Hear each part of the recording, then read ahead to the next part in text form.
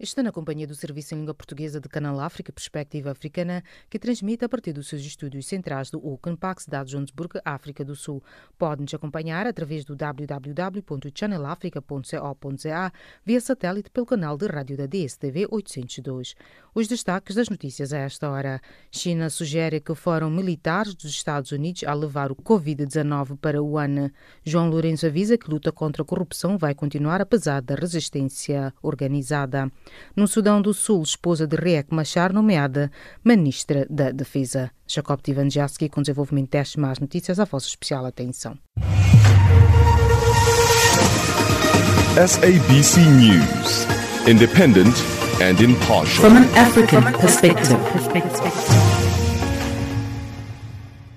Calorosas saudações e sejam bem-vindos à página das notícias de política a esta hora. O porta-voz do Ministério dos Negócios Estrangeiros chinês sugeriu esta quinta-feira que terão sido os militares norte-americanos a fazer chegar o surto do novo coronavírus à cidade de Wuhan. As declarações de Zhao Lijiang prometem aumentar a tensão entre os dois países, isto depois de os Estados Unidos terem acusado a China de não ter agido com a rapidez necessária para evitar a propagação do vírus. O presidente chinês disse esta sexta-feira às Nações Unidas que o seu país quer fazer investigações conjuntas para o desenvolvimento de medicamentos e vacinas e oferecer o máximo de assistência possível aos países mais afetados pela pandemia. A empresa estatal informou que Xi Jinping disse ao secretário-geral da ONU, António Guterres, que a vida social e a atividade econômica estão gradualmente a retomar ao normal na China, isto graças a esforços árduos da prevenção e controle da doença. O Ghana e o Gabão confirmaram no final da quinta-feira os primeiros casos de coronavírus, elevando para 10 o número de países da África subsaariana afetados pelo surto do Covid-19. O novo coronavírus responsável pelo Covid-19 foi detectado em dezembro na China e já provocou mais de 4.900 mortos em todo o mundo, levando a Organização Mundial da Saúde a declarar a doença como pandemia. O presidente da República de Angola, João Lourenço, avisou esta sexta-feira que não é possível dispensar a justiça no combate à corrupção e que vai continuar esta luta apesar da resistência organizada que tem encontrado. O combate à corrupção que João Lourenço elegeu como bandeira do seu mandato presidencial tem merecido elogios da comunidade internacional, mas também suscitado algumas vozes críticas que acusam o executivo de ser seletivo, elegendo como alvos os familiares e próximos do ex-presidente José Eduardo dos Santos.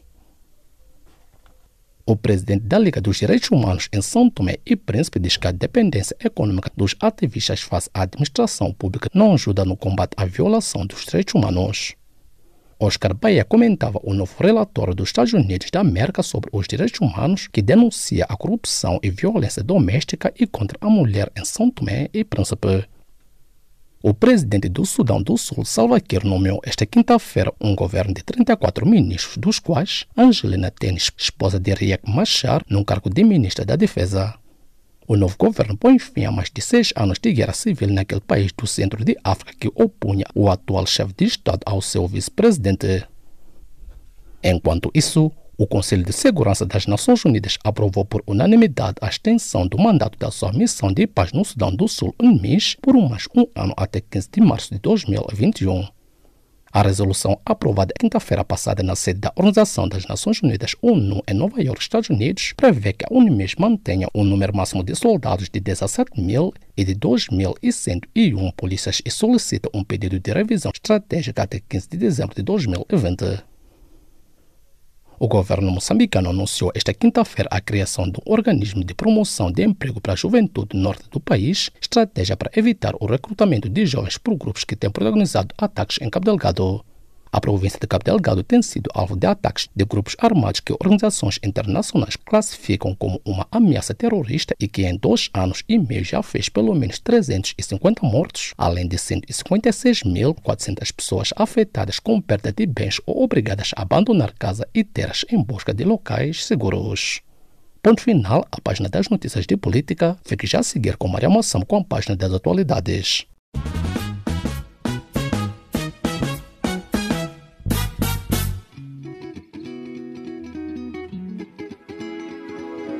Caleidoscópio africano.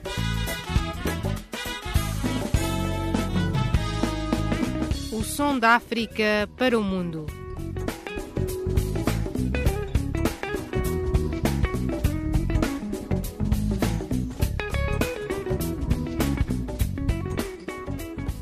Caleidoscópio africano.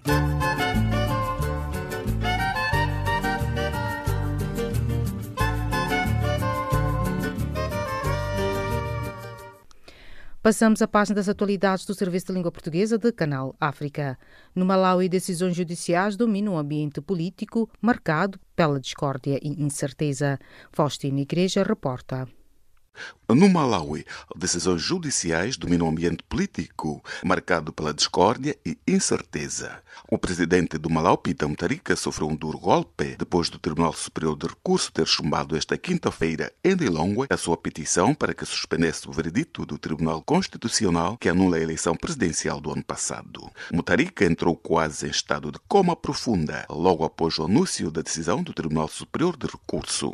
Para Mutharika, a suspensão da decisão do Tribunal Constitucional era a última chance que ainda tinha nas mãos para inviabilizar a realização da nova eleição presidencial de 19 de maio.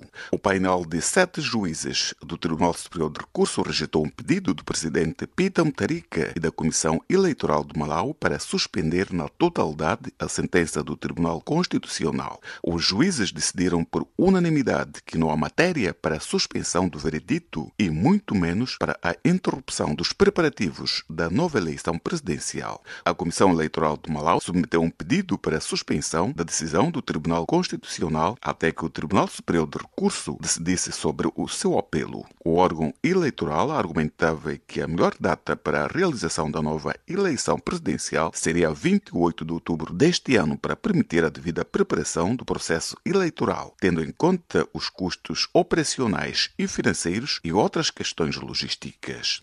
Entre outras decisões, o Tribunal Constitucional decidiu que a nova eleição presidencial deveria ser realizada dentro de 150 dias, contados a partir do passado dia 3 de fevereiro. Com a rejeição da suspensão pelo Tribunal Superior de Recurso, significa que continua válida a sentença do Tribunal Constitucional e subsequente preparação da nova eleição presidencial. Depois do anúncio da decisão do Tribunal Superior de Recurso, os líderes da oposição, nomeadamente Lázaro Chakwera, presidente do Malawi Congress Party, e Salus Lima, presidente do Movimento Unido para a Transformação, apelaram ao presidente do Malawi, Peter Mutharika, para cumprir integralmente a decisão do Tribunal Superior de Recurso, que abre caminho para a nova eleição presidencial. Chakwera e Lima, que anunciaram que vão formar uma coligação eleitoral, disseram que nada mais resta ao presidente Peter Mutharika senão agir de acordo com a lei, promulgando as reformas eleitorais aprovadas pelo Parlamento malauiano. A Constituição do Malawi estabelece que dentro de 21 dias o chefe de Estado deve promulgar as leis aprovadas pelo Parlamento. Tendo em conta o calendário eleitoral, os principais partidos da oposição, nomeadamente o MCP, Malawi Congress Party, e o Movimento Unido para a Transformação, formalizam na próxima semana a sua coligação eleitoral. O objetivo desta aliança eleitoral é derrotar o presidente Peter Mutharika na nova eleição presidencial de 19 de maio. Os contornos desta coligação dos principais partidos da oposição serão oficialmente anunciados na próxima quinta-feira em Lilongwe, mas o Canal África apurou que Lázaro Chakwera vai concorrer à presidência do Malawi e Salus Lima será o seu vice-presidente. Se a coligação ganhar a eleição presidencial, esta será a primeira vez que o MCP, Malawi Congress Party, volta ao poder depois da queda deste partido em 1994, nas primeiras eleições multipartidárias ganhas pela Frente Democrática Unida de Bakil Muluzi. Entretanto, o Tribunal de Lilongwe decidiu ontem a libertação sob caução dos 3 proeminentes líderes da sociedade civil detidos pela polícia há cerca de 4 dias. Trata-se de Timothy Tambo, presidente da Coligação dos Defensores dos Direitos Humanos, do seu vice-presidente Gift Trapense e do membro do Conselho Executivo, o reverendo MacDonald Sembreka. Os 3 haviam sido detidos pela polícia sob ordens do presidente Peter Mutharika por ameaçar marchar até ao Palácio Presidencial se até o próximo dia 25 o chefe de Estado não promulgar as emendas ao pacote eleitoral. Várias organizações internacionais, incluindo a Amnistia Internacional, já haviam condenado o presidente Peter Mutharika e o seu governo por aquilo que descreveram como prisões arbitrárias.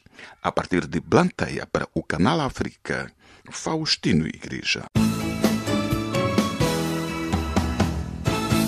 Após o vírus espalhar-se pelo mundo, vários governos africanos adotaram medidas de contenção e prevenção e até mesmo ampliaram suas redes de assistência à saúde. Moçambique e Angola intensificam controle nas fronteiras. A prevenção do novo coronavírus em África tem sido a palavra de ordem. As medidas governamentais provocadas pela pandemia do Covid-19 estão a mudar o dia a dia em vários países. Nas últimas horas, vários governos anunciaram novas medidas de contingência, entre as quais destacam-se as vigilâncias nos aeroportos e fronteiras. A Organização Mundial da Saúde reconheceu a pandemia do Covid-19 na quarta-feira.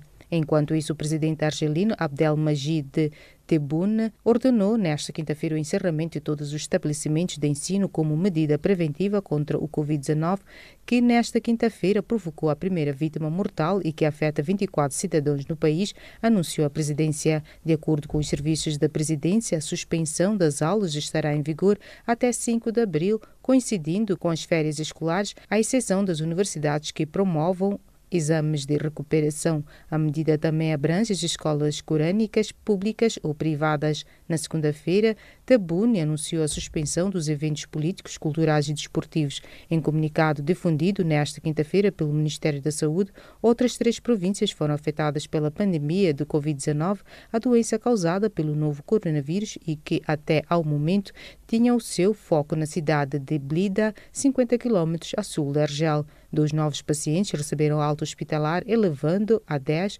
o número de pessoas recuperadas, precisou o Ministério. No continente africano, registaram-se até o momento casos de pandemia na Tunísia, Marrocos, Egito, Camarões, Nigéria, Senegal, África do Sul, Togo, Burkina Faso.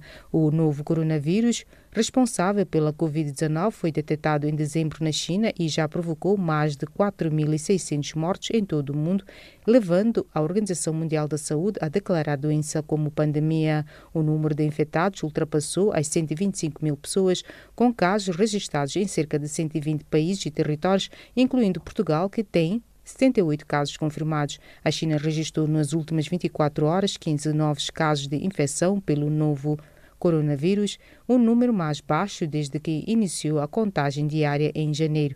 Até a meia-noite de quarta-feira, o número de mortes na China continental, que exclui Macau e Hong Kong, subiu em 11 para 3.169. No total, o país soma 80.793 infectados. Face ao avanço da pandemia, vários países têm adotado medidas excepcionais, incluindo o regime de quarentena inicialmente decretado pela China na zona do surto. A Itália é o caso mais grave depois da China, com mais de 12 mil infectados e pelo menos 827 mortes, o que levou o governo a decretar a quarentena em todo o país.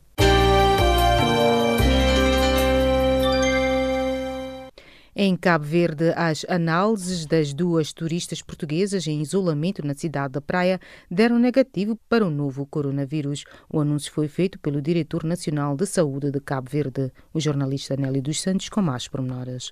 Inicialmente, o Diretor Nacional de Saúde de Cabo Verde, Artur Correia, anunciou que foram detectados no país 3 casos suspeitos de infecção por coronavírus, Covid-19. 2 dos casos são turistas provenientes de Porto, Portugal, e o outro é um cabo-verdiano regressado de férias da Itália. Nosso sistema de vigilância acabou de identificar 3 casos suspeitos. 2 desses casos são aqui no Concelho da Praia e referem-se a 2 turistas provenientes de Portugal, da zona do Porto, uma com 32 anos e outra com 26 anos, e um outro caso suspeito em São Vicente, que corresponde a um nacional que foi passar férias na Itália, mais concretamente em Roma. Horas depois, em entrevista à Rádio de Cabo Verde, Artur Correia anunciou que 2 desses casos deram negativo. Efetivamente já temos os resultados dos 2 casos suspeitos provenientes de Portugal e tenho o prazer de anunciar aos cabo-verdianos que os 2 casos suspeitos tiveram resultado negativo. O outro caso, portanto, ainda continuamos à espera, mas estou em crer que amanhã deveremos ter um resultado. Esse resultado deverá ser conhecido a todo momento. Trata-se de um cidadão cabo-verdiano de 49 anos que chegou à ilha de São Vicente proveniente de Roma, Itália, e que está em isolamento no Hospital Batistas de Sousa, na ilha de São Vicente, desde quarta-feira. Questionado, o Diretor Nacional de Saúde não esclareceu se, além deste caso, há registro de outros. Até o momento, Cabo Verde não registrou qualquer caso confirmado de epidemia de Covid-19 provocada por um novo coronavírus e que foi elevada à classificação de pandemia pela Organização Mundial de Saúde, OMS. O primeiro-ministro cabo-verdiano Ulisses Correia e Silva anunciou esta semana o alargamento da interdição dos voos de Itália para Cabo Verde até 30 de abril e vigilância apertada nas viagens provenientes da França, Portugal e Espanha devido ao Covid-19. Em relação aos voos provenientes de outros países, nomeadamente a França, Portugal e Espanha, vai ser mantida a vigilância e a triagem apertada nos aeroportos, e nós estamos a falar de países em relação aos quais há um fluxo permanente de transportes e diretos para Cabo Verde. Eventos internacionais realizados em Cabo Verde que reúnam números elevados de participantes vindos de países assinalados com a epidemia devem ser cancelados até 30 de junho. Também esta é uma decisão que será sujeita à avaliação periódica da situação da epidemia a nível global e a nível de determinados países. O vice-primeiro-ministro reconheceu que a epidemia de coronavírus vai ter impacto muito forte na economia cabo-verdiana, com um arrefecimento de investimento privado em Cabo Verde, que deverá levar o governo a fazer ajustamentos no orçamento de Estado. Olavo Correia avança que a medida tomada pelos Estados Unidos da América de interditar os voos da Europa terá um impacto não só nas companhias aéreas, mas também nas receitas da FIR Oceânica do Sal e dos aeroportos cabo-verdianos, além da diminuição das receitas do turismo. Após as medidas tomadas pelos Estados Unidos, estamos com mobilidade restringida ao nível do mundo. Haverá impactos no turismo em Cabo Verde, haverá impacto ao nível das receitas da FIR Oceânica, mas também dos aeroportos. Haverá impacto ao nível das empresas que atuam no setor dos transportes aéreos, mas também há um impacto em relação à economia no seu conjunto, porque a confiança em relação à economia, sem mobilidade é mais reduzida, haverá seguramente um arrefecimento em relação à dinâmica de crescimento do investimento privado em Cabo Verde. Portanto, tudo isso está a ser analisado pelo Governo. Por causa do Covid-19, vários eventos nacionais e internacionais já foram cancelados e adiados em Cabo Verde. Por exemplo, o Encontro Internacional da Juventude Africana, que estava previsto de 27 a 29 deste mês na Ilha de Sal, foi adiado, segundo anunciou o Presidente da República, Jorge Carlos Fonseca. Optamos por adiar a conferência para uma próxima data a ser acertada. O Presidente Jorge Carlos Fonseca anunciou também hoje o adiamento da visita de Estado ao Luxemburgo, prevista para o final deste mês, devido à pandemia do novo coronavírus. Numa nota publicada pelo chefe de Estado, Jorge Carlos Fonseca referiu que a decisão foi tomada após receber ontem um telefonema do Grão-Duque Henrique de Luxemburgo, que o tinha convidado anteriormente. Cidade da Praia, Nélio dos Santos, Canal África. A Liga Guineense dos Direitos Humanos exigiu a restituição da ECOMIB, Força de Interposição da Comunidade Económica dos Estados da África Ocidental, CEDEAO, aos magistrados do Supremo Tribunal de Justiça. António Pacheco, especialista em assuntos políticos internacionais, elabora. Aquilo que me espantava é que a Liga ainda não tivesse tido uma intervenção atendendo às ligações que teve sempre com o partido antigamente dominante, o BAIG, com o Partido da Independência, da luta da independência na Guiné-Bissau.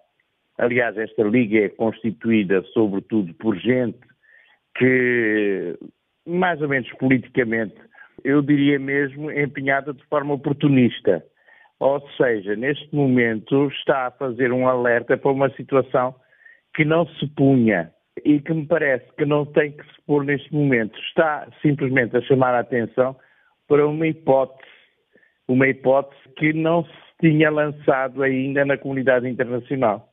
Então, isso para dizer que este apelo da Liga dos Direitos Humanos da Guiné-Bissau não é credível? Não é credível. Basta ver que parte dos seus membros foram ministros em vários governos ao longo dos tempos, até dos governos militares, dos governos civis. Portanto, a ideia... E agora passamos para um outro aspecto, que é as forças militares e regionais que estão no país são sobretudo constituídos por gente que está pouco empenhada em fazer mostrar em termos bélicos. Porque aquilo que eles fazem é comércio ilegítimo ilícito através dos seus postos onde estão sediados e sentados, fazem passagens pela cidade de Bissau e outros, mas não têm, nem estão preparadas. Eu tive caso de poder observar situações dessas, nem sequer estão preparados para qualquer intervenção militar. A restituição da Ecomib suficiente para assegurar a independência e credibilidade do Poder Judicial no contexto atual político daquele país e permitir a conclusão definitiva do processo eleitoral? Acaba de levantar uma das grandes questões que se põem. Será que os juízes atualmente, atendendo à forma como foram nomeados, são sérios, são eles próprios credíveis ou estão, digamos assim, eu vou ser extremamente pouco jornalista, mas comentador nesse aspecto. Eu julgo que eles estão à espera de quem paga mais pelo voto que vão decidir os juízes do tribunal. Ou seja, cada um dos juízes terá uma posição de acordo com interesses económicos próprios. É essa que é a questão, tão simples como isso. Portanto, credibilidade de juízes, nenhuma, como se tem manifestado ao longo dos anos, ao longo das décadas. Mediadora de crise guineense, a CEDEAO voltou a ameaçar impor sanções a quem tende contra a ordem constitucional estabelecida na Guiné-Bissau e acusou os militares de se imiscuírem nos assuntos políticos. Havendo uma grave violação constitucional cometida pelo atual governo de Embaló, o que estaria a tardar na implementação destas respectivas sanções? As sanções valem tanto como valem os países da região, ou seja, será que países como o Senegal ou a Gâmbia, que se mostraram favoráveis ao dirigente Sissoko, vão pôr sanções, vão colocar sanções, vão fazer intervenção no país, vão? Não, claro que não. Será que países que garantem financeiramente a sobrevivência de Sissoko, como países como a Guiné Equatorial, que é membro permanente da CPLP, vai permitir que se façam esse tipo de ameaças? Ou se trata apenas de um grupo de países que são favoráveis ao PAIG e aos seus dirigentes, nomeadamente a Domingos Simões Pereira, que se levanta neste momento contra a ordem que está mais ou menos garantida neste momento. Porque aquilo que se passa na Guiné é o seguinte, é que as pessoas não estão habituadas a que o PAIG perca. E é óbvio que quem for sensível à realidade da Guiné sabe que o PAIG cometeu muitos erros políticos, estratégicos, étnicos, religiosos e neste momento está a pagar as favas por isso. Ou seja, obviamente e sensivelmente o PAIG perdeu as eleições. Está a ver agora se ganha na Secretaria. Sim, não teu ver. O que estaria por detrás desta ingerência política da Gâmbia e do Senegal neste país, irmão? Ingerência é o reconhecimento de que os seus interesses são melhores servidos, porque na política internacional é assim. O Senegal e a Gâmbia estão interessados nos seus interesses regionais e garantir o seu poder naquela zona da Guiné-Bissau. O que não é garantido neste momento por o Domingos Simões Pereira e o grupo dele. E, portanto, é política internacional pura e dura. Ou seja, cada um dos interessados vê os seus próprios valores, os seus próprios interesses, a proteção do poder na região. E aí surgem os outros países que têm outros interesses que não são aqueles do Senegal e da Gâmbia neste momento, até sob o ponto de vista religioso, que neste momento nós já sabemos que a maioria da população da Guiné-Bissau é muçulmana, como Sissoko, e Domingos Simões Pereira representa uma fidelidade a outros valores, nomeadamente a valores da Igreja Católica. O governo liderado por Nuna Biang, nomeado primeiro-ministro pelo autoproclamado presidente guineense Omar Sissoko Embaló, afirmou quinta-feira passada que ninguém foi perseguido, amedrontado ou detido pelas forças de defesa e segurança da Guiné-Bissau. O que diz em torno destas declarações?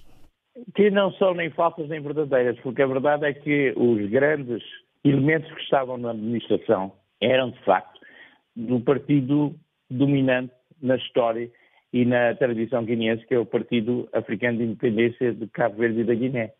Sem dúvida que são os quadros, e esses quadros retiraram-se antes que eles fossem substituídos. E, portanto, é muito simples e continua a ser muito simples. As pessoas que estavam no poder, e até em órgãos de comunicação privados, pertencem ao grupo dominante na administração e que é o grupo de poder anterior, o poder do PAIG, que dominou ao longo das décadas todas a administração política na Guiné, não tínhamos dúvidas. Todo o poder da administração vem daí. E, obviamente, que Sissoko terá que reconstruir, se ficar no poder, se mantiver no poder, se for reconhecido como presidente legítimo, vai ter que reconstituir o poder administrativo. Porque aí, de facto, quem está aí continua a ser os elementos ligados a Domingos Simões Pereira e ao PAIG.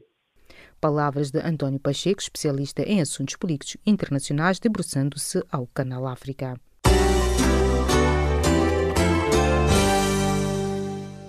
Ativistas cívicos angolanos consideram que o relatório sobre os direitos humanos no mundo de 2019 do Departamento do Estado americano reflete a realidade de Angola no capítulo que descreve a situação do país.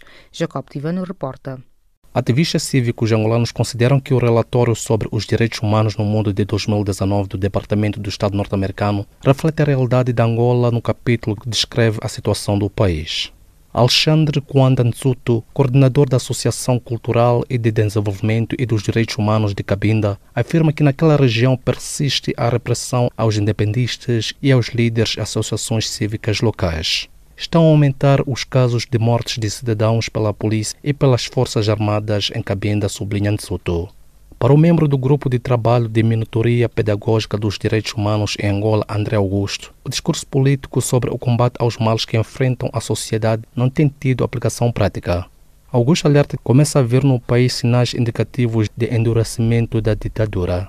Por seu turno, o secretário-geral da Rede Angolana da Sociedade Civil da Educação para Todos, EPT, Carlos Cambuta, defende que os direitos humanos e o exercício da cidadania em Angola só serão aplicados quando for implementado o poder local. O atual modelo de desenvolvimento falhou e tem de ser abandonado, concluiu Cambuta. O relatório sobre os direitos humanos no mundo referente a 2019, representado na quarta-feira passada em Washington, Estados Unidos, pelo secretário de Estado norte-americano Mike Pompeo, concluiu que a cultura de impunidade e a corrupção continuam a impedir a responsabilização daqueles que violam os direitos humanos em Angola, isto apesar das melhorias registradas no último ano. O documento reconhece, no entanto, que o governo de João Lourenço tomou medidas importantes para processar ou punir funcionários que cometeram abusos e também demitiu e processou ministros, governadores provinciais, altos funcionários militares e outros dirigentes por corrupção e crimes financeiros. Estimados ouvintes, fique já aqui com a recapitulação das notícias de política com Jacob Tivane. SABC News. Independent and impartial. From an African perspective. A vossa especial atenção à recapitulação das notícias de política a esta hora. O porta-voz do Ministério dos Negócios Estrangeiros chinês sugeriu esta quinta-feira que terão sido os militares norte-americanos a fazer chegar o surto do novo coronavírus à cidade de Wuhan. As declarações de Zhao Lijiang prometem aumentar a tensão entre os dois países, isto depois de os Estados Unidos terem acusado a China de não ter agido com rapidez necessária para evitar a propagação do vírus. O presidente chinês disse esta sexta-feira às Nações Unidas que o seu país quer fazer investigações conjuntas para o desenvolvimento de medicamentos e vacinas e oferecer o máximo de assistência possível aos países mais afetados pela pandemia. A imprensa estatal informou que Xi Jinping disse ao secretário-geral da ONU, Antônio Guterres, que a vida social e a atividade econômica estão gradualmente a retomar ao normal na China, isto graças a esforços árduos da prevenção e controle da doença. O Ghana e o Gabão confirmaram no final da quinta-feira os primeiros casos de coronavírus, elevando para 10 o número de países de África subsaariana afetados pelo surto do Covid-19. O novo coronavírus responsável pelo Covid-19 foi detectado em dezembro na China e já provocou mais de 4.900 mortos em todo o mundo, levando a Organização Mundial da Saúde a declarar a doença como pandemia.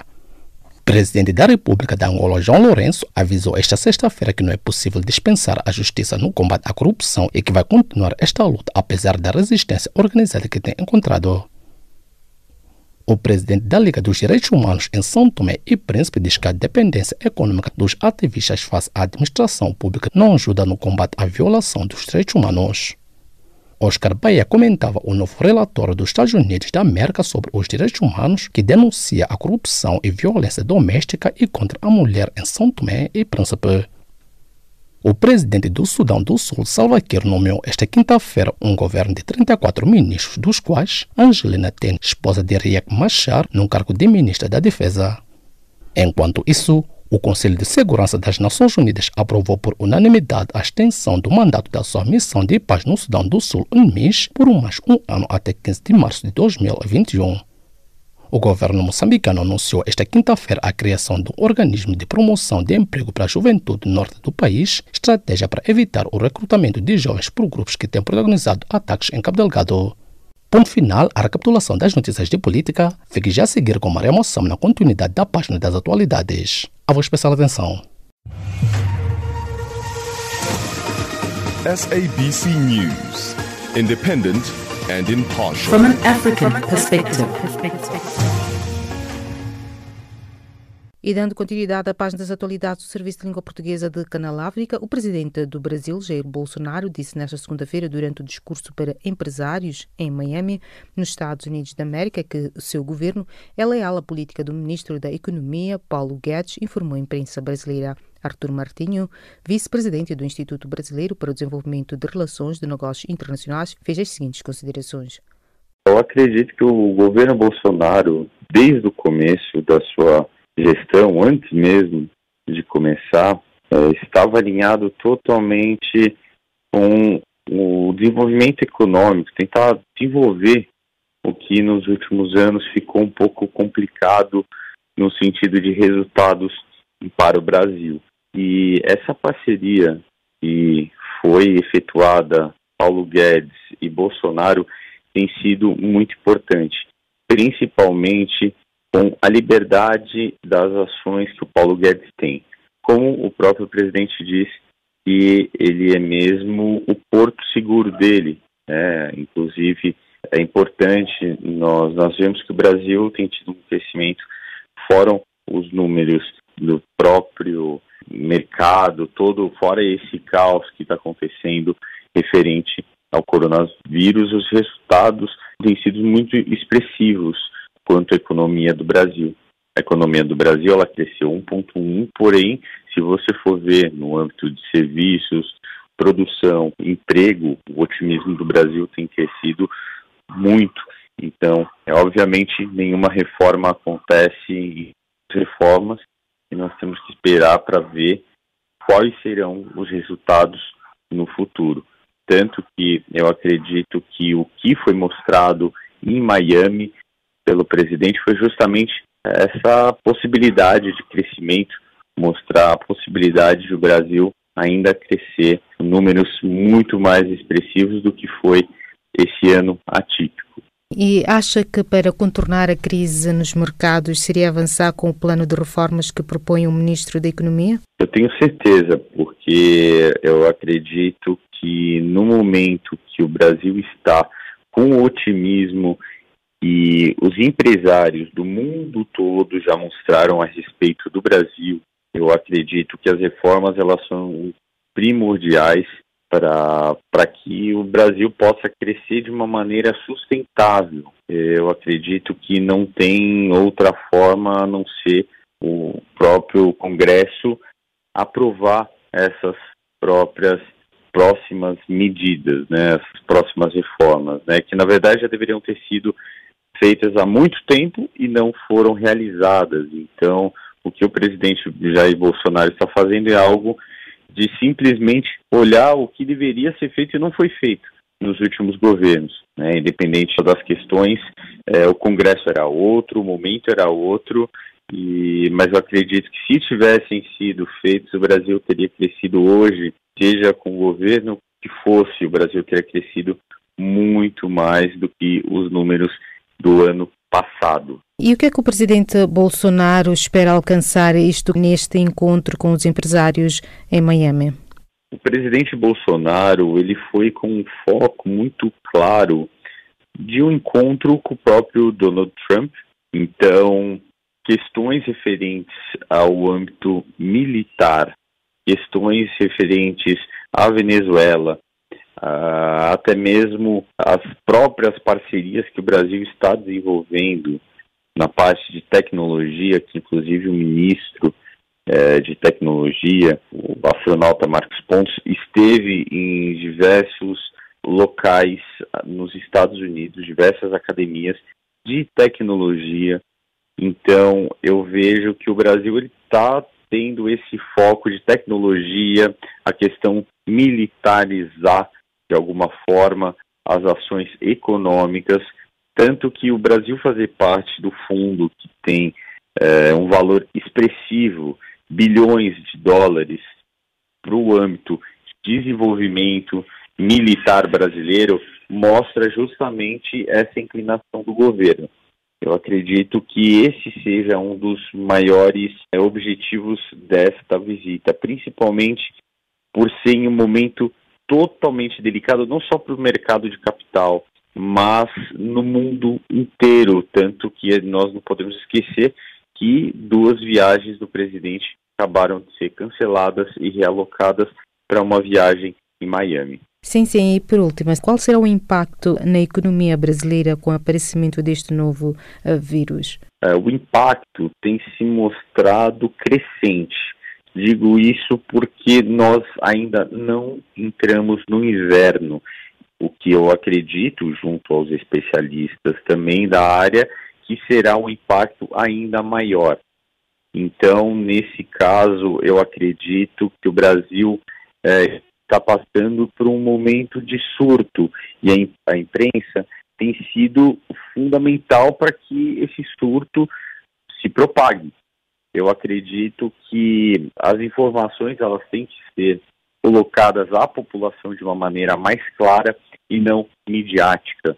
Então, dessa forma, eu vejo que a partir do momento que nós estivermos alinhados com a realidade, as coisas vão acontecer de uma maneira mais natural. A visão dos médicos é que nós tenhamos, dentro de 20 a 30 dias, o começo de um surto que pode durar de 30 a 90 dias. Ou seja, começando no inverno, todo aqui está aquecendo o mercado nesse sentido, porque o mercado acaba tomando totalmente as dores das pessoas que estão passando neste momento. Então, nesse momento da doença, porque a desconfiança ela continua ainda presente no mercado brasileiro. Ainda mais em um momento em que você vê o mundo inteiro com diversos casos e é um vírus que não tem ainda uma cura, não tem nenhuma perspectiva de auxílio das pessoas que já foram infectadas. A questão vai ser o governo focar no mercado nacional, focar em todas as medidas para que o vírus não tenha um surto ainda maior, não vire uma epidemia global, como a OMS justamente falou ontem a respeito desse risco que é real e pode acontecer a qualquer momento. Estas foram as palavras de Artur Martinho, vice-presidente do Instituto Brasileiro para o Desenvolvimento de Relações de Negócios Internacionais, falando ao Canal África.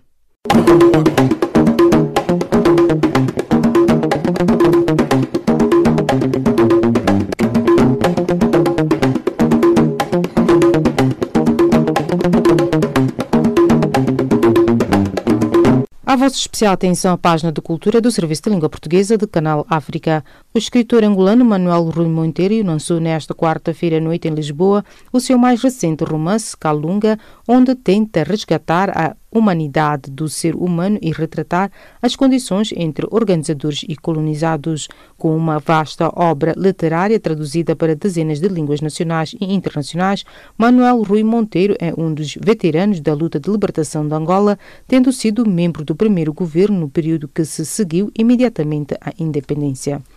Nesta sexta-feira 13 e no mês em que se assinala o Dia Internacional da Mulher, o ser feminino volta a ser o centro das atenções da imaginação criativa do poeta, declamador e ativista social moçambicano Leco Nkululeko. A sala grande no Centro Cultural Franco-Moçambicano na cidade de Maputo, Leco Nkululeko irá levar duas peças juntas, Cuchinga e Mulher da Noite, em que, de acordo com um comunicado sobre o evento, a mulher e os mistérios da tradição moçambicana irão cruzar-se num único ritmo e cadência. A versão vai contar com músicos e bailarinos da Associação Cultural Waretua, que desde ano passado dão vida aos versos de Leco Nkululeko.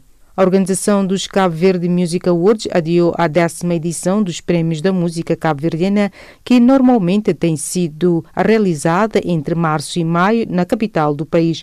Esta decisão foi tomada depois de o governo ter determinado como medida preventiva a proibição até 30 de junho do corrente ano de todos os eventos internacionais realizados em Cabo Verde que reúnam números elevados de participantes vindos de países com Covid-19. O número de eventos culturais cancelados ou adiados em todo o mundo tem aumentado em março por causa da epidemia do novo coronavírus. São festivais, shows, feiras, estreias de filmes e até desfiles suspensos ou com mudanças de datas para evitar aglomerações de pessoas, medidas tomadas desde fevereiro. Já são mais de 4.000 mortes e 110.000 casos confirmados de Covid-19, a doença causada pela nova forma do vírus ao redor do mundo. O festival Coachella, mais importante da música pop nos Estados Unidos, foi adiado de abril para outubro. As brasileiras Anitta e Pablo Vittar estavam na programação e o evento ainda não confirmou se o line-up será exatamente o mesmo ou se haverá mudanças. O ator norte-americano Tom Hanks anunciou quarta-feira na rede social que está infectado com o novo coronavírus. O ator explicou que está com a mulher Rita Wilson na Austrália e ambos começaram a sentir-se cansados, com frio e dores no corpo. Depois de ter feito o despiste ao coronavírus, o teste deu positivo. Tom Hanks explica que os dois serão isolados durante o tempo necessário para garantir a segurança da saúde pública e que irá manter os seguidores atualizados. O casal estava na Austrália para as gravações de um filme ainda sem nome sobre Elvis Presley. Presidente do festival de cinema mais importante do mundo admite que o evento está em risco. Cancelado já foi o maior evento de séries da França.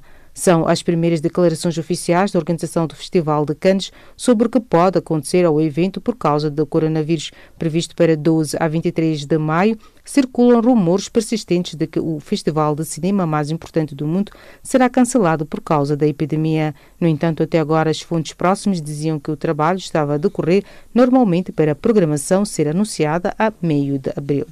Filmes de Catarina Vasconcelos, Pedro Costa e Margarida Lucas integram o Festival Internacional de Cinema de Cartagena, nas Índias, que começou nesta quarta-feira na Colômbia. De acordo com a programação, o festival exibirá a Metamorfose dos Passos, primeira longa-metragem da realizadora Catarina Vasconcelos, que acaba de ser premiada pela crítica em Berlim. O filme de cariz biográfico e que cruza ficção e documentário foi selecionado para a seção omnívora dedicada a obras mais inovadoras e arriscadas. Na seção Mulheres em Foco, com histórias profundamente femininas, estará a Vitalina Varela, de Pedro Costa, que tem feito um premiado percurso internacional desde que teve estreia mundial em 2019 em Locarno. E desta colocamos ponto final à página de cultura do Serviço de Língua Portuguesa de Canal África.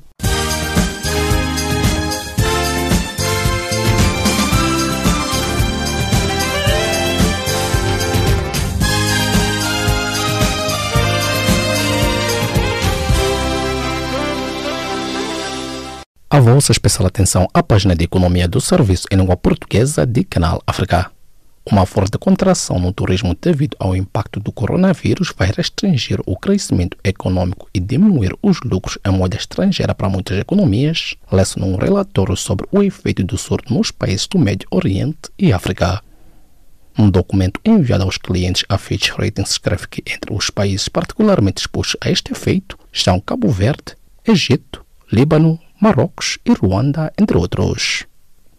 A Organização de Países Exportadores de Petróleo, OPEP, reviu em forte baixa a previsão de crescimento da procura mundial de petróleo em 2020 devido à desaceleração econômica mundial e à propagação para fora da China da epidemia do novo coronavírus.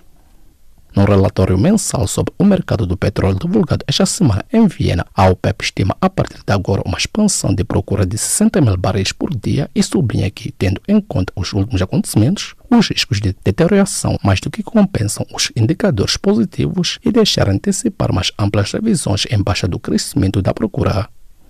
Moçambique necessita de 4,8 milhões de dólares para controlar um eventual surto do coronavírus e parceiros internacionais sugerem que se usem fundos já existentes. O Banco Mundial, que participou na reunião, sugeriu que o governo moçambicano podia usar parte dos fundos destinados a programas de tuberculose para fazer face ao Covid-19. De lembrar que Moçambique recebe cerca de 40 milhões de euros pelo programa de tuberculose através de um fundo da região austral de África. A União Europeia disponibilizou 12 milhões de euros para reforçar o programa de apoio à produção, diversificação das exportações e substituição das importações angolano, principalmente para o desenvolvimento da cadeia de valor do café. A informação foi transmitida esta quarta-feira em Luanda pelo embaixador da União Europeia em Angola, Thomas Olsen, na abertura de um workshop de apresentação e validação dos resultados preliminares sobre o estudo da cadeia de valor do café em Angola.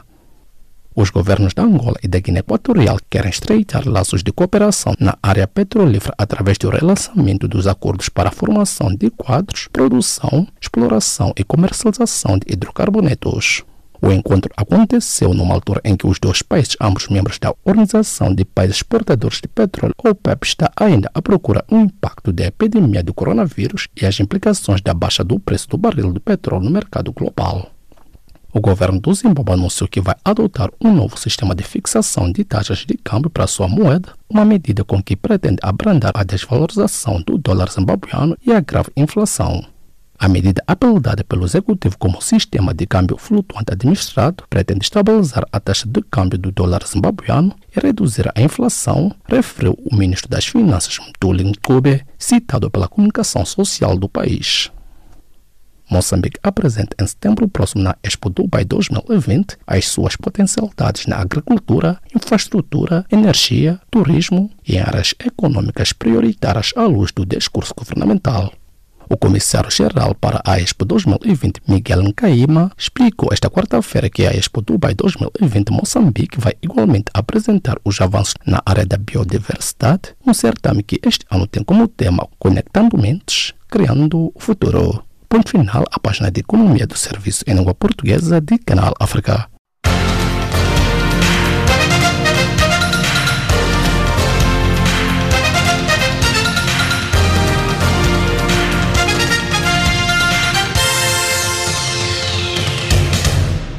Saudações desportivas. A 14ª edição do Campeonato Africano Absoluto de Natação, marcada para de 17 a 22 de abril na cidade sul-africana de Durban, foi adiada a Sindai devido à pandemia do Covid-19.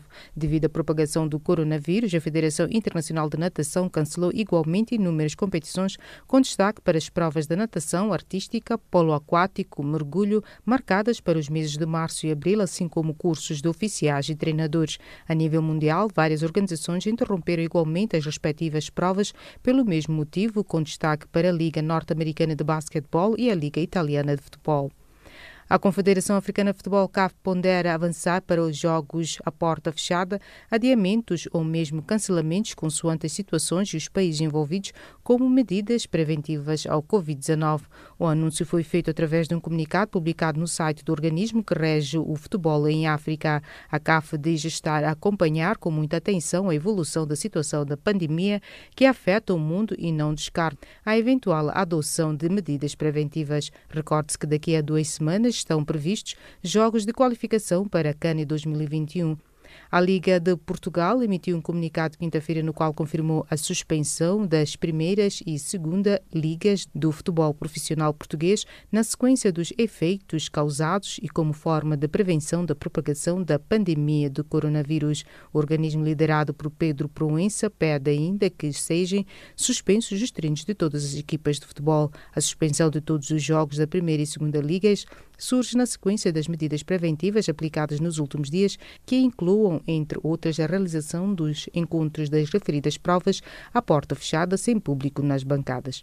A UEFA decidiu esta sexta-feira suspender todos os jogos da Liga dos Campeões, Liga Europa e Youth League, depois de decisões de vários países em suspender as suas atividades esportivas devido ao Covid-19. Estão incluídos os restantes jogos dos oitavos de final da Champions, previstos para 17 e 18 de março, toda a segunda mão da Liga Europa previstas para 19 de março e Youth League, com os quartos de final agendados para 14 e 18 de março. Decisões sobre quando serão realizados estes jogos serão comunicados em devido tempo. Como consequência, o sorteio para os quartos de final das duas competições estava marcado para dia 20, foi também cancelado.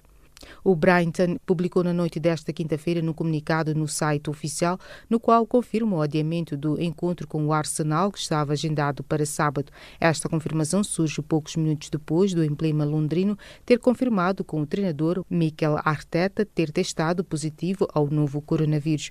O encontro entre Arsenal e Brighton, relativo à 30ª jornada da Premier League, estava agendado para sábado. Callum Hudson-Odoi, do Chelsea, foi diagnosticado com o novo coronavírus na noite desta quinta-feira, segundo informou o clube em nota oficial. O clube adiantou que todo o pessoal que entrou em contato com o jogador nos balneários masculinos ficarão em isolamento de acordo com as recomendações das autoridades de saúde, incluindo a equipa principal, a equipa técnica e trabalhadores das áreas onde o jogador passou.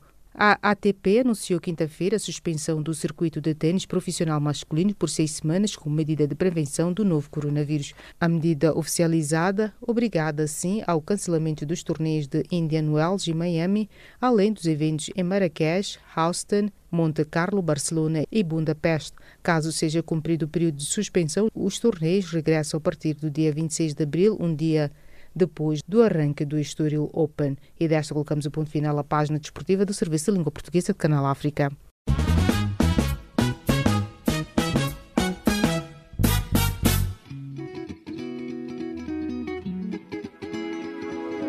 Caleidoscópio africano.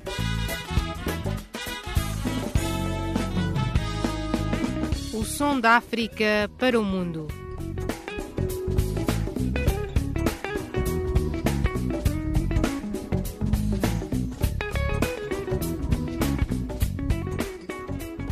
Caleidoscópio africano.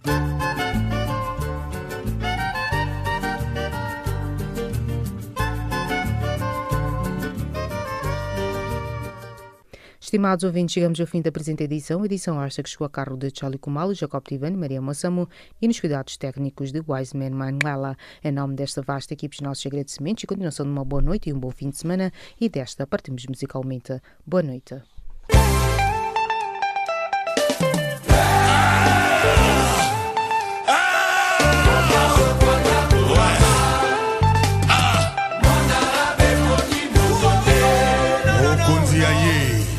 Obetani maboko. Ouais. Chetema mokili mobimba. Et au numéro 9, Samuel Eto'o.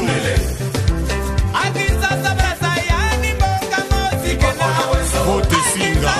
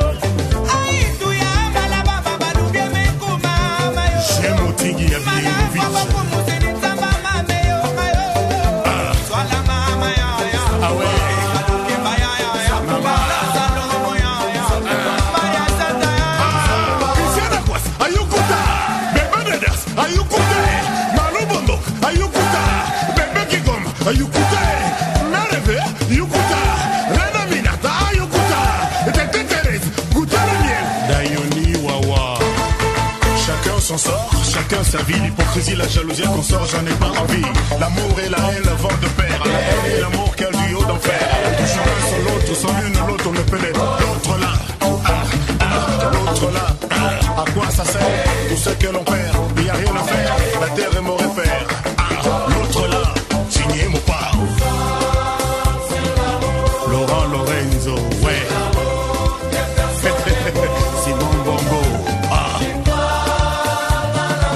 Jean-Jacques Moutoualé.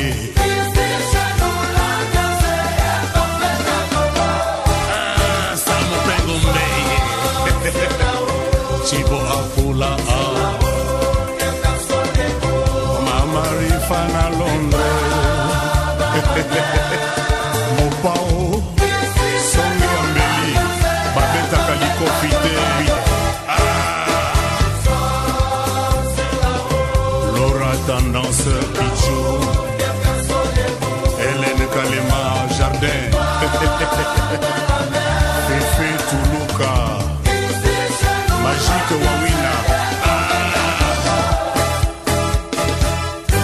Zugambulu, Yambaloyo, Yaka Bena Litaka, Tokomotale la Makambango Bena Likolo. Godard Motemona.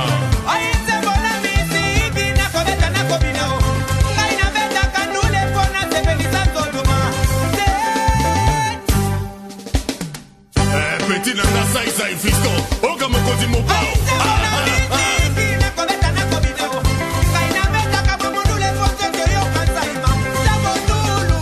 Alou peke peke. Martin Écran, les grands géants. Oui mama yamba toto signore. Bitu balega yamba toto. Walter Munyanya. Yamba toto.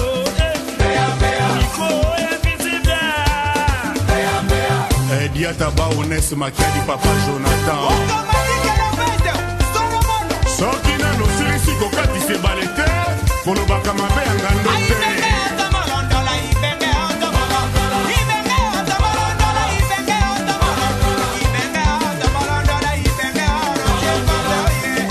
Aleviki Jenny na Lyon.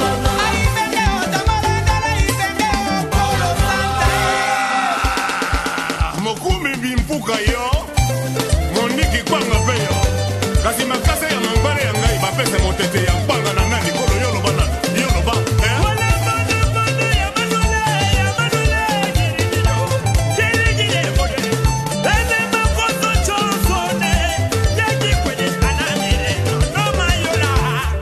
Landu bayaka fleur d'amour. Gofin Kanga.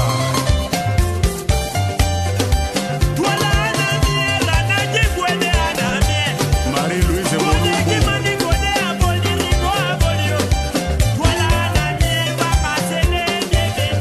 Marie-Louise Okunji.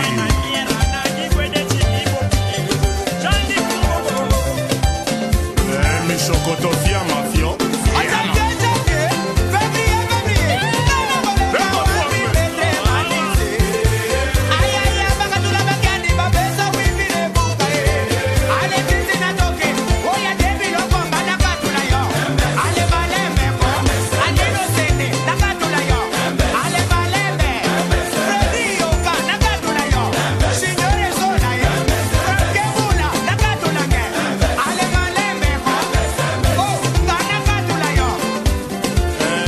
Mapasa balenyo ina Schengen Place Popol Mukelengi Junior Kisansi Papa Morgan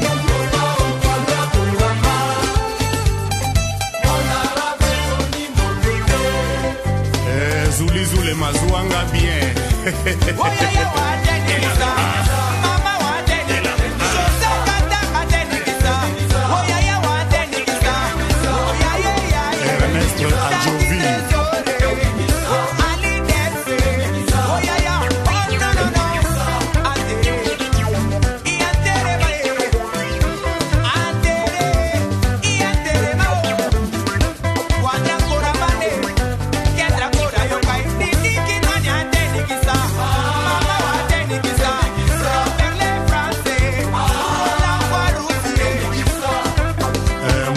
Solo pakola siota a 17 po balula yo lembisa ndi maloba Dallas Shop